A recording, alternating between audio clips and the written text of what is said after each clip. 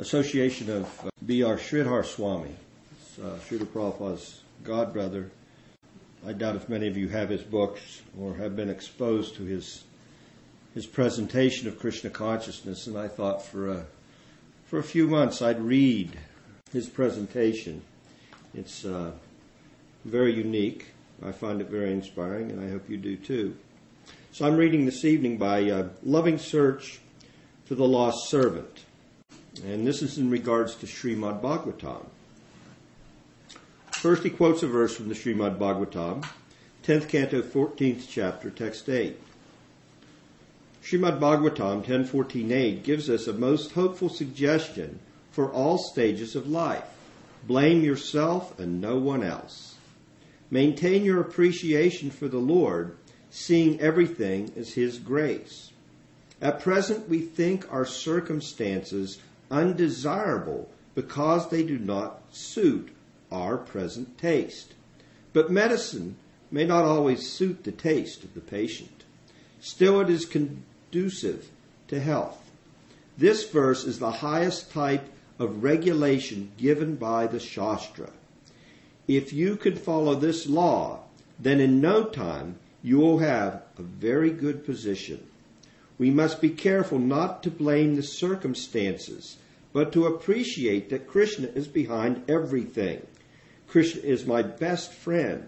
He is the background of everything.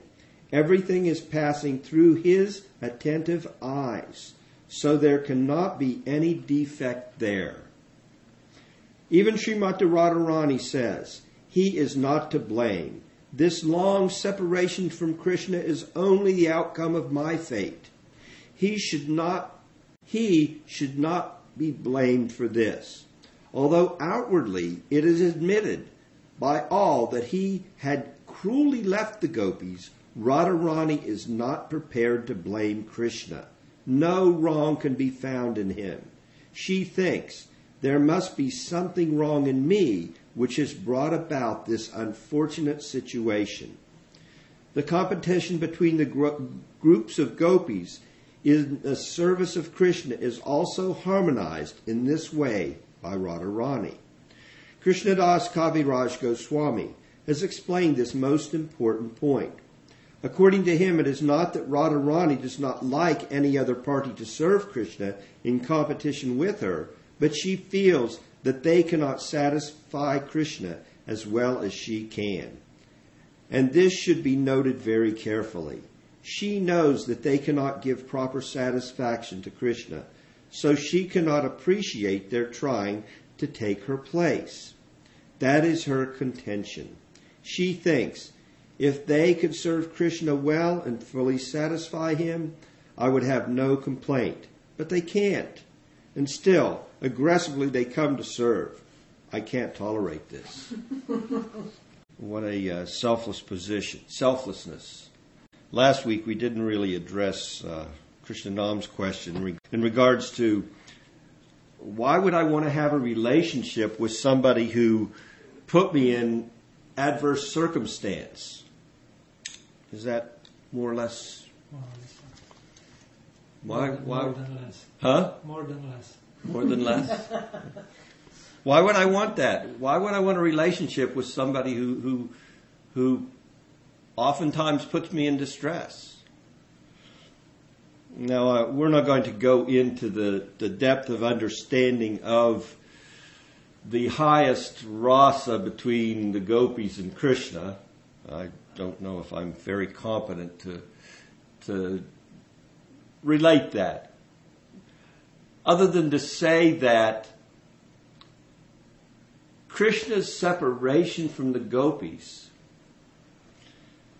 has to be seen in the light of his response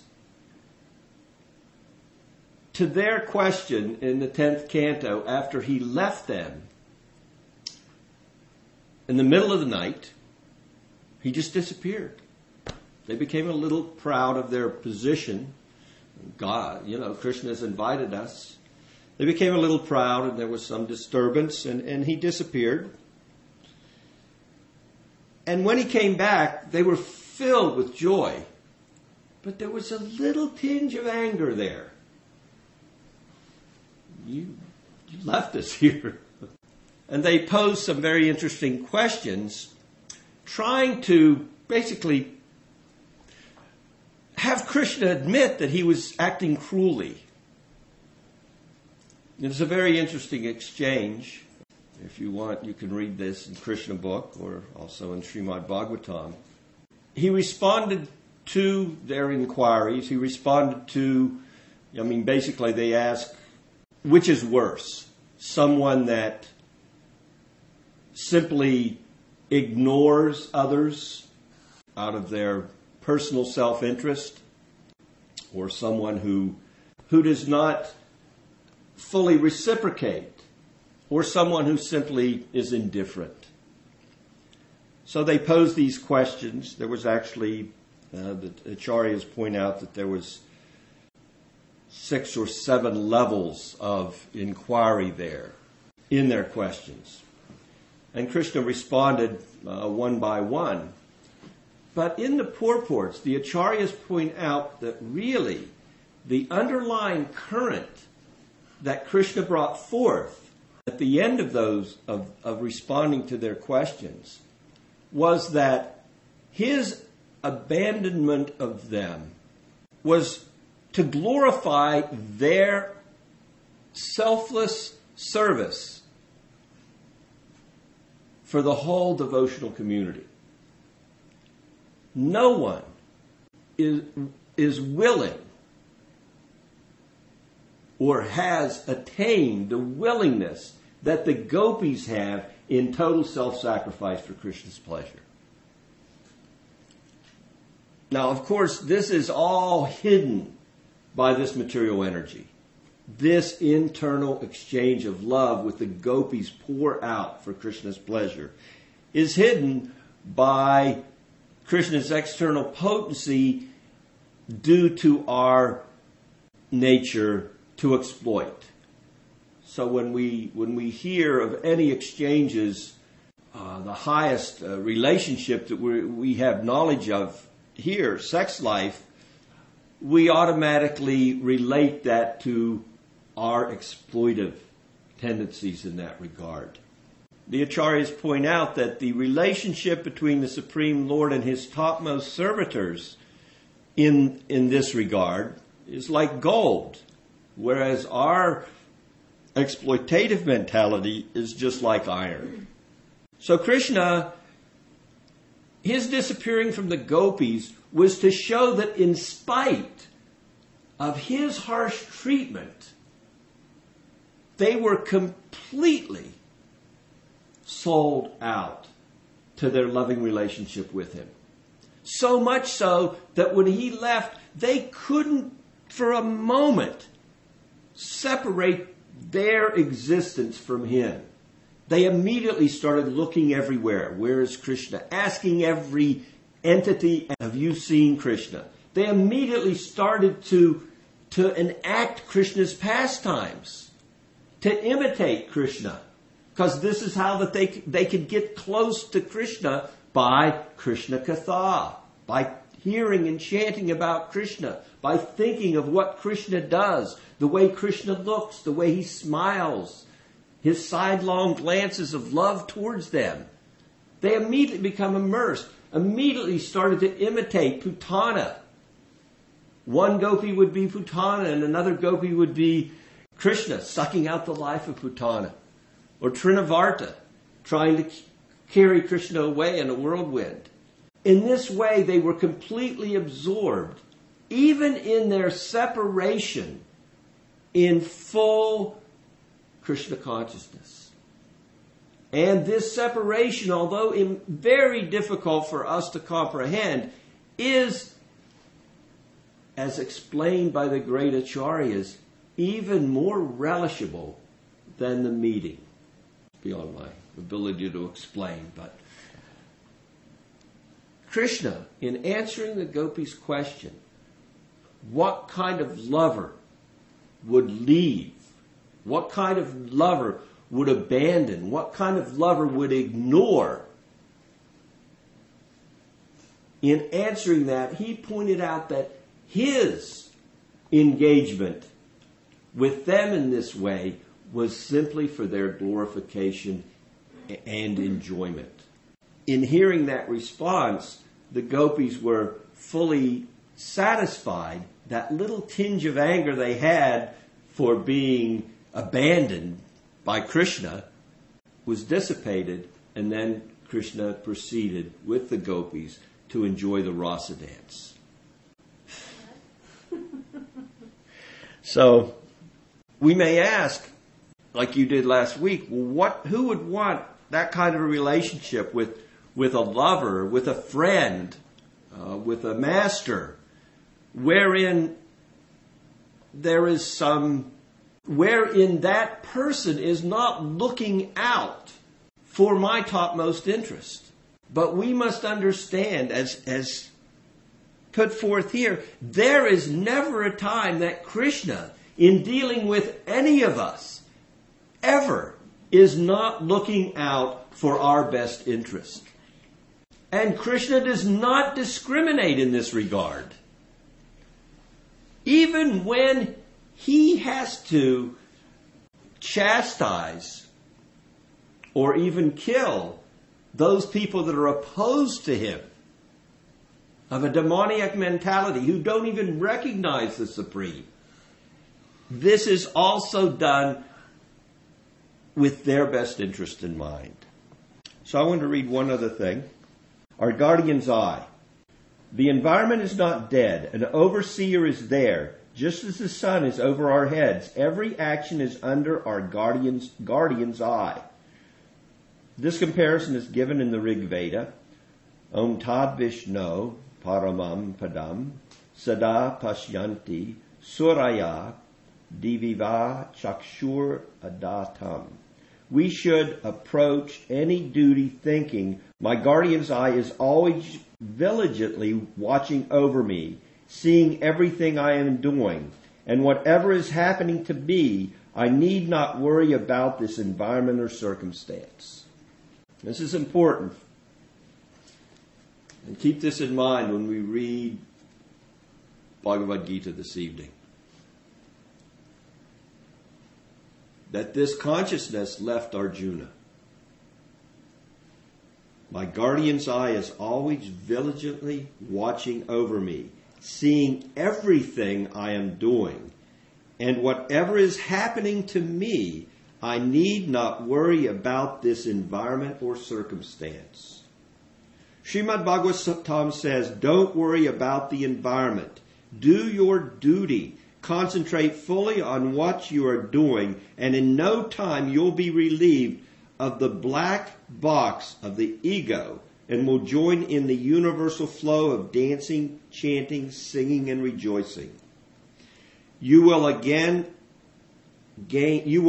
entrance into the Leela or pastimes of the Lord.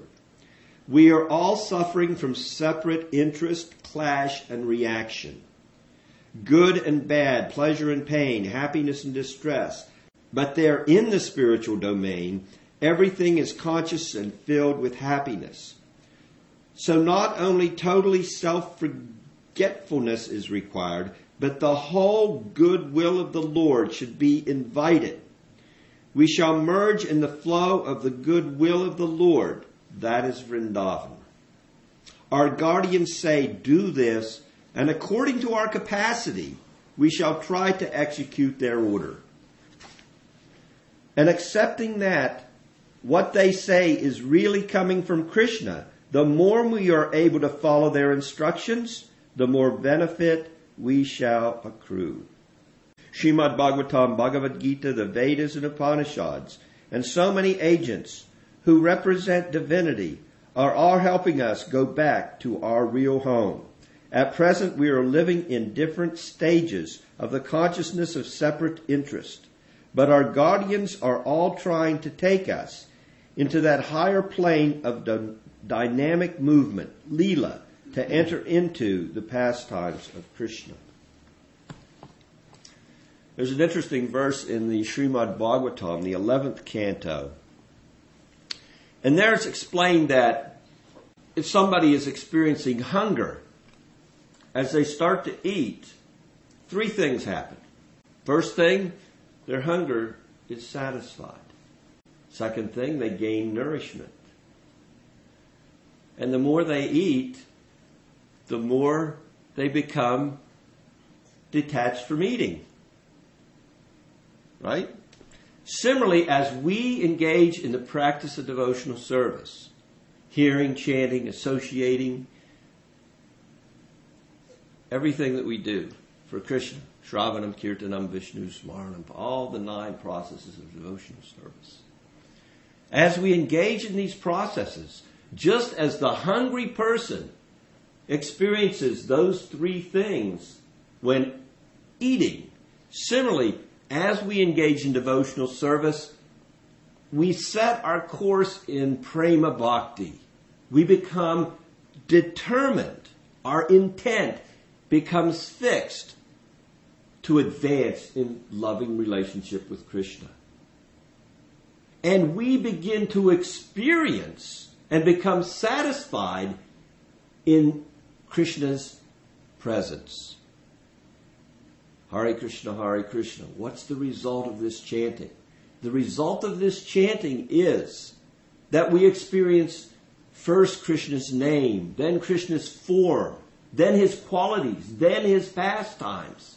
As Sridhar says here, we enter into the Leela of Krishna. And automatically, causelessly, we become detached from material enjoyment. Just as the hungry man, as he eats more and he's full, he no longer has a desire to eat. So similarly, as we engage in devotional service, we no longer have an enjoyment desire separate from Krishna. So the more we engage in the process, just like the more we eat, the more and more satisfaction, the more detachment, and the more realization automatically come. Step by step. So this has to be our intent. And when there is a separate interest, when there is something that is not aimed at fully immersing ourselves in pleasing Krishna, that should be our only intent, to please Krishna.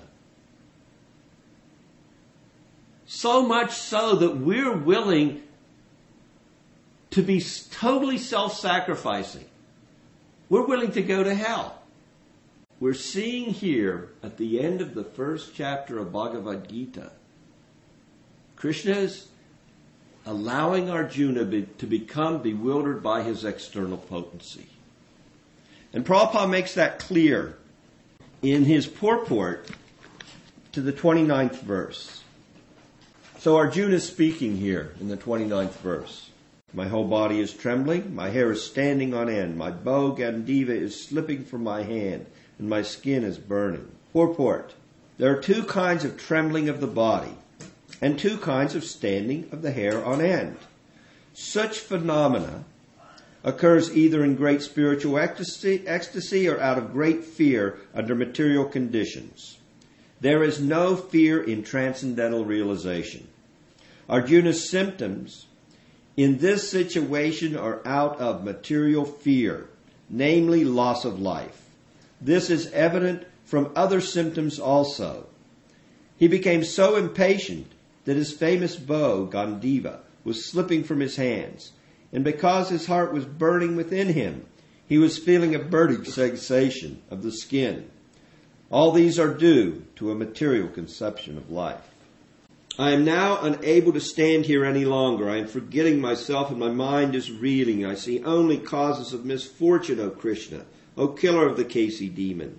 I do not see how any good can come from killing my own kinsman in this battle. Nor can I, my dear Krishna, desire any subsequent victory, kingdom, or happiness.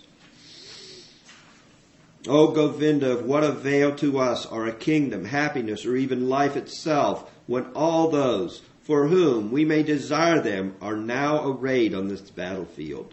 O Madhusudan, when teachers, fathers, sons, grandfathers, maternal uncles, fathers-in-law, grandsons, brothers-in-law, and other relatives are ready to give up their lives and properties and are standing before me. Why should I wish to kill them, even though they might otherwise kill me?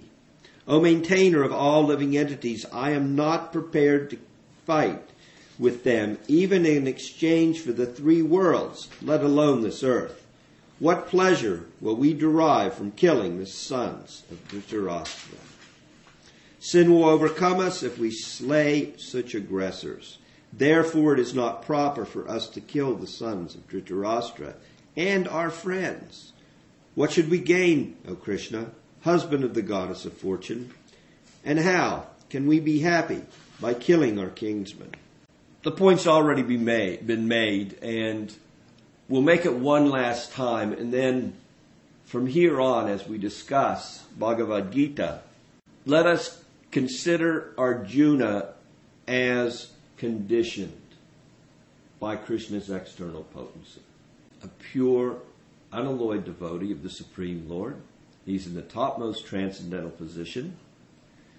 He is an eternal associate of the Lord who is never influenced by this material energy the way we are influenced by this material energy.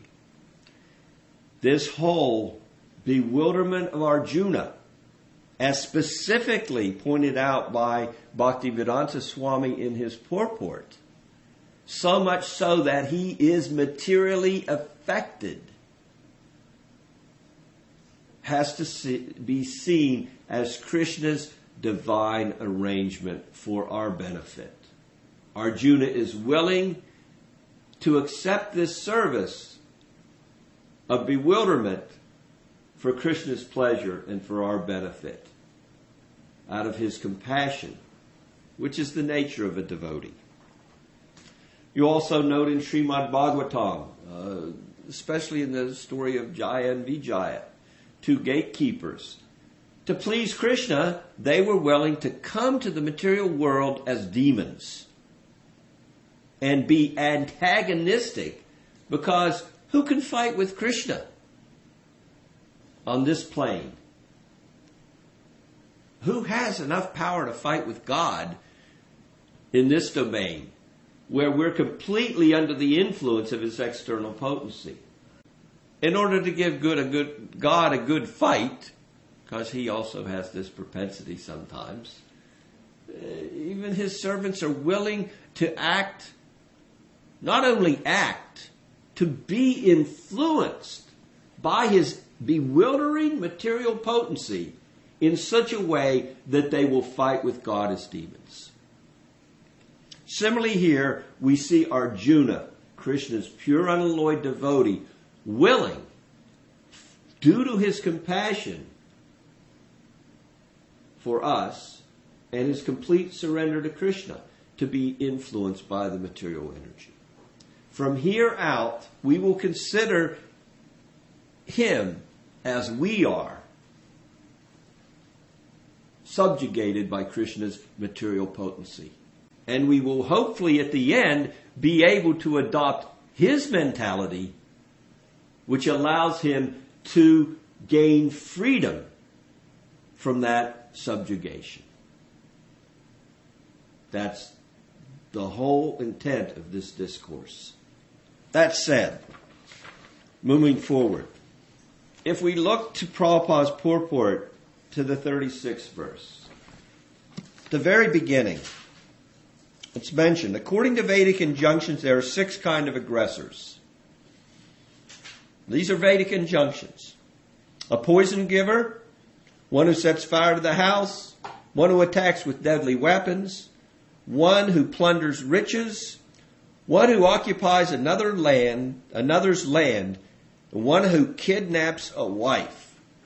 When we look at the Pandavas, they were given poison, yes? They were given a house made out of what? And it was set on fire. Attacked with deadly weapons. That's the only one I couldn't think of where they actually attacked when they were hiding in the forest. Yeah. Yeah, but this is later on. I think the point which your husband is making, that before they were sent to the forest. Didn't they have to go and at one point get their weapons? They had them hid under a tree. Yeah, but this is later on. After the battle? No, it wasn't after the battle. No, it's before the battle, but it's after when the... While they were in exile. Yeah, so... And was it at the hands of Dhritarashtra and his sons? I don't remember. All right. Anyway, let's go on. I mean, that's the one I couldn't think of. Plundered riches? Well, they plundered their kingdom. They took their whole kingdom. Occupied their land. Well, the kingdom was their land. So they not only took their royal throne and assembly houses and palaces, they also took all of their land. And how much land were they willing to give them? None. What was it? Wasn't there some not little... even a pin. Not even a pin's head's worth of land were they willing. And what's the sixth one? One who kidnaps a wife. How did the Kurus kidnap Draupadi? Disrobing her, you mean? Yeah. Yes. Was that kidnapping? Through what? They kidnapped her, yes. Through what? Through cheating? Cheating and gambling? They kidnapped her, and Yudhisthira had to give her up. They stole her away from him by cheating. Of these 6, 5 of them are there. That's pretty much a pretty good justification for any Kshatriya to go to war. Considering you should immediately kill a person that does any one of these to you. Gives you poison, sets fire to your house, attacks you with deadly weapons, plunders riches, occupies land, or kidnaps the wife. According to the Vedas of political activity, there should be an immediate reaction to these things. But Arjuna doesn't. He goes to a different level. He immediately introduces the Dharma Shastras. Now, whenever there is a difference between the information that's given in the various Vedas, Dharma, religious responsibility takes precedent over other worldly Vedic direction, like the political reactions to these 6 items. So he tries to refute this call to arms, this call for battle, which is there in the Vedas, with dharmic direction that one should never kill their superior or their relatives. So that's his argument. Clever, good. It shows Arjuna's level of compassion. Because, why? Bhishma's on the other side. Dronacharya's on the other side. Dronacharya's Arjuna's guru. Bhishma's like his father. His cousin brothers are like his brothers. So he immediately comes forward. Even if they are aggressors. Even if they're aggressors. If we slay such aggressors, and it's obvious they're aggressors, they're definitely aggressors, but it's not proper for us to kill the sons of Dhritarashtra and our friends. What should we gain, O Krishna, husband of the goddess of fortune? And how could we be happy by killing our own kinsmen? O Janardhan, although these men, their hearts overtaken by greed, see no fault in killing one's family or quarreling with friends, why should we, who can see the crime in destroying a family, engage in these acts of sin? With the destruction of dynasty, the eternal family tradition is vanquished, and thus the rest of the family becomes involved in their religion. the point Arjuna's making here is when you kill the family elders, the knowledge they have of religious practice, all the various sacrifices, are going to be neglected. Now in this battle, all the great leaders of both families are present. And it's obvious most of them are going to die. Arjuna knows this. So therefore, all the religious traditions that are followed, the various sacrifices for the purification of the children, for the birth of good children, for the protection of the forefathers, for the deliverance of forefathers who may have not acted in their own best interests, can be delivered by those coming later, if they're offered prashadam. When irreligion is prominent in the family, so not only by killing the forefathers are the religious traditions neglected, but let's go on. The women become abused. Verse 40. The women of the family become polluted, and from the degradation of womanhood, O descendant of Vrishni, comes unwanted progeny. An increase in unwanted population certainly causes hellish life, both for the family of those and for those who destroy the family tradition. The ancestors of such corrupt families fall down. Why? Because they're not offered sacrifice, or sacrifice is not offered on their behalf. Because the performance of offering them food and water are entirely stopped. By the evil deeds of those who destroy the family tradition and thus give rise to unwanted children, all kinds of community projects and family welfare activities are devastated. O Krishna, maintainer of the people, I have heard by disciplic succession that those who destroy family traditions dwell always in hell. I mean, Arjuna is really trying to make his position clear to Krishna. That's why Muslims, fight America. It's just exactly on this point. Which point is that? That the destroy family tradition. Yeah. Because America comes and change everything. Right. All the religious values go to hell. Interesting point. Alas, how strange it is that we are preparing to commit greatly sinful acts, driven by the desire to enjoy royal happiness. We are intent on killing our own kinsmen. Better for me if the sons of Dhritarashtra, weapons in hand, were to kill me unarmed and unresisting on the battlefield. Sanjaya said, Arjuna, having thus spoken on the battlefield, cast aside his bow and arrows and sat down on the chariot, his mind overwhelmed by grief. What's his grief? What's creating Arjuna's grief? Material attachments. He's attached. To their bodies. He's attached, yes. There's his whole... the first chapter of Bhagavad Gita is very important for us, because until our faults are fully recognized, how can we ever come to the point of sincere and serious spiritual inquiry? Arjuna is experiencing material grief.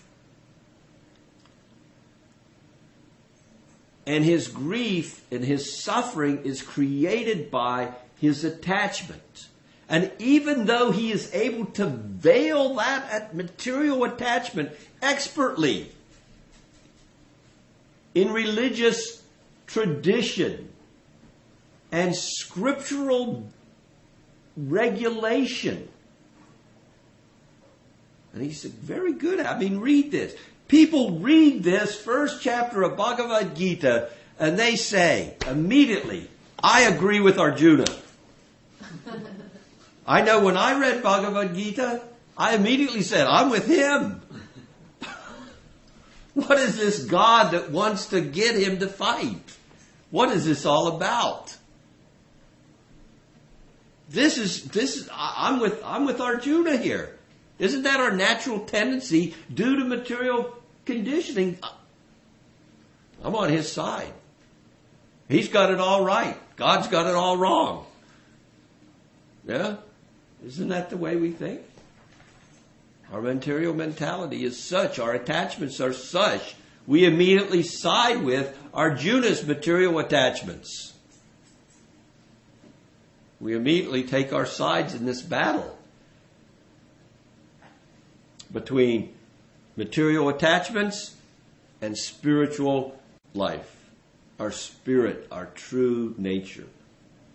And starting next week, we're going to dive into what's the nature of spirit, and why is spirit different from matter, and why is having those material attachments based on bodily designation, based on family affection, why ultimately will that never satisfy us? And it seems so cruel. It seems so cruel. But we do not find in the compassionate dealing of Krishna's devotees, which is coming directly from Krishna, we do not see anything but the topmost compassion for all living entities. But their compassion is based on spiritual realization, not on mundane affection. The directions given, even the political directions of the Vedas, that these 6 aggressors should immediately be killed. Immediately. No trials. If somebody comes and burns your house down, kill them. If they take your wife, if they take your wealth. These are laws of social etiquette that the Vedas recommend. Unless your guru does it. Oh, then we go to a higher level of understanding. The Vedas are vast. They give us knowledge at every level. And without the bona fide spiritual master simply picking up the law books of the Vedas, or picking up the dialogue between Krishna and Arjuna, or trying to dive into the understanding of Bhagavatam, it's going to be very difficult for us. Someone needs to give us direction according to the time, place, and person. We all are in a different time, a different place, and we're different individuals. And the position of the bona fide spiritual master as Krishna's external potency, Guru Tattva. Guru Tattva. He's a Tattva. He's an energy of Krishna in that relationship. Let me explain how much of an energy of Krishna he is. Sridhar Swami, who we read from earlier, explains that he was in the habit of, when he went and his spiritual master, Bhaktisiddhanta Saraswati, spoke, he would take notes. He'd regularly take notes. And in taking the notes, he was able to, to of course, recall all the different things that were said. One time there was one lecture given by Bhaktisiddhanta Saraswati. And at that time, Sridhar Swami didn't have paper and pen. He didn't take notes. After the lecture, Bhaktisiddhanta went up to Sridhar, knowing that he always took notes of all of his lectures, and said, "Did you get that? Did you write that down? I need to know what I said."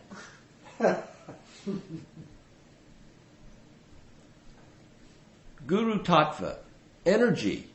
So much so that even the spiritual master, acting as guru, in his position as devotee, wants to hear what he presented. Prabhupada, same thing. Observed by his servants studying his books. He'd be reading his book. He just translated it. He just dictated it. And then he'd go back and study it. And what did he say about his dictation? I am just repeating what Krishna is dictating. Mm-hmm. Krishna is doing the dictating. That's Guru Tattva. That's Krishna's energy coming through the bona fide spiritual master. He has two capacities. He's the devotee. He's by his example showing how to be devotee. And he's also, in his capacity of guru, he is representing Krishna externally for our benefit. This can be bewildering for young, inexperienced devotees. It can be bewildering for old, experienced devotees also. It takes some level of intelligence to be able to understand the position of guru and to see everything in proper perspective. To be able to see his absolute position and also his relative position. To see the principles that he puts forward by his instructions as being of the topmost importance, but the details being specifically administered to the disciple according to time, place, and person. So now we have a framework from which to go forward. We have been given an understanding of Arjuna's divine bewilderment by the Lord's external energy. The same bewildering potency that makes us try to enjoy this world through exploitation. Or renounce this world through renunciation. Exploitation and renunciation, two sides of the same coin of personal self-interest. Whether we're trying to enjoy it or trying to renounce it so we don't suffer as a consequence of it, it's two sides of the same coin. The position of devotional service is the position of fully giving without any expectation. So your question last week was centered around, why would I? Because why? Because Arjuna had some self-interest. Why would I want to do that? That's exactly what Arjuna is saying. Why would I want that? Why would I want a God that would put me in this position? And in fact, the Acharyas point out here in these verses, in referring to Krishna as Janardhan, Janardhan destroys by referring to him by this name. Arjuna is saying, you kill them. That's what you do anyway. You're God. And because you're God, you don't have any sin. Don't ask me to do it. I'm going to suffer. Arjuna was referring to him by that name to bring out the point that, please, Krishna, if you want this killing done, you do it yourself. If I do it, I'll have to suffer sinful reaction. So you do it. Again, some self-interest on Arjuna's part due to this bewilderment. I'll stop there. Any questions? By the use of the term Janardhan, both Baladev Vidyabhushan and Vishwanath Chakravarti point out in using that word, he's making a plea to Krishna. Don't engage me in this killing. You can do this yourself. You already take everyone's life, and you do so without incurring sin. If I do it, What's he say at the end of the verse? Engage in these acts of sin. Is that clear? Anything else? Thank you so much. Well, I have Go ahead. Sorry, I have a very brief question. So, talking about, engaging in acts of violence or killing or warfare. So when Prabhupada came and, Westerners, and they were, young hippie people that first, were the first, I guess, people here to be exposed to Bhagavad Gita as it is. Right. So they must have, that was like a whole age of, that was a whole movement of nonviolence and peace and, protest against the Vietnam War. So that must have been, I'm just thinking, I've never really considered it before, how this message must have initially, like at first, their first exposure to it. My first exposure was like that. Yeah. I was like, wow, Bhagavad Gita, especially when I read Prabhupada's Bhagavad Gita, Saying like, Arjuna. My mind was saying, this spiritual knowledge is tremendous. I agree with everything here, but this little point I'm having a little difficulty with. And we all have conceptions when we come to Krishna consciousness that we have difficulty overcoming. But as we chant, if we are sincere, these misconceptions that we have will gradually dissipate. Yeah. Sometimes they don't dissipate. Sometimes our misconceptions put us in a very awkward position. I had godbrothers of mine who left the movement when they read Prabhupada's purports to the 5th canto.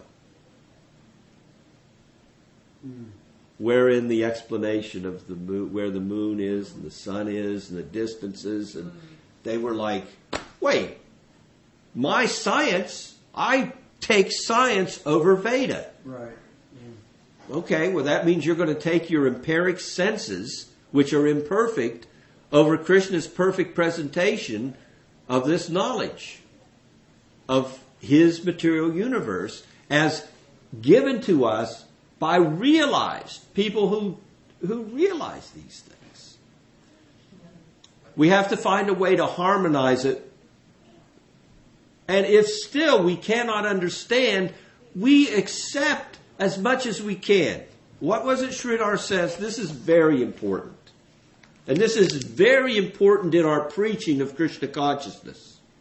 And unless we convey this sense, then we will be seen as a dogmatic, fanatical group. What does he say? Our guardians say, do this, and according to our capacity, we shall try to execute their order. We must convey this in the spreading of Krishna consciousness. According to your capacity, you take up this chanting and hearing and associating and taking prasadam and following Ekadasi. Prabhupada said to his young disciples, if I told you all the rules and regulations, you'd faint. Yeah, right. We're not ready. Many people are not ready for all the rules and regulations.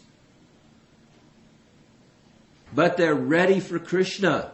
And they want Krishna.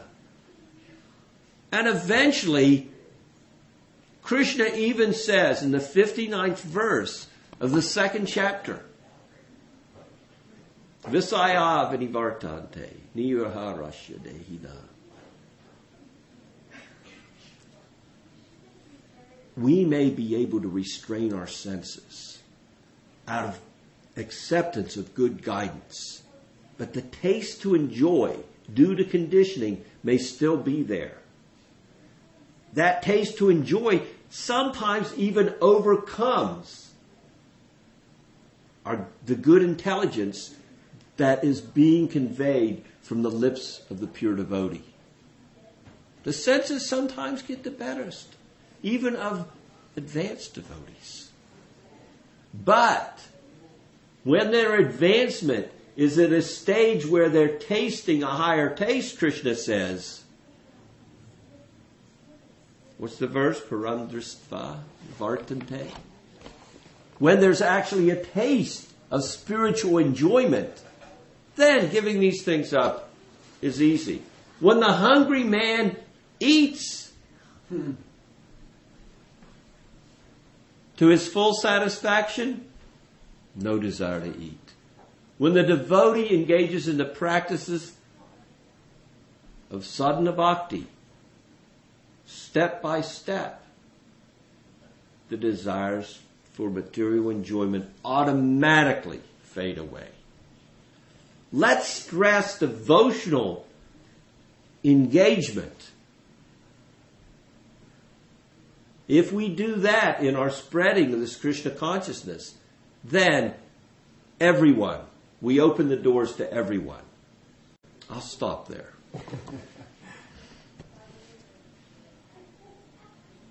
Thank you so very much. Hare Krishna. Hare Krishna.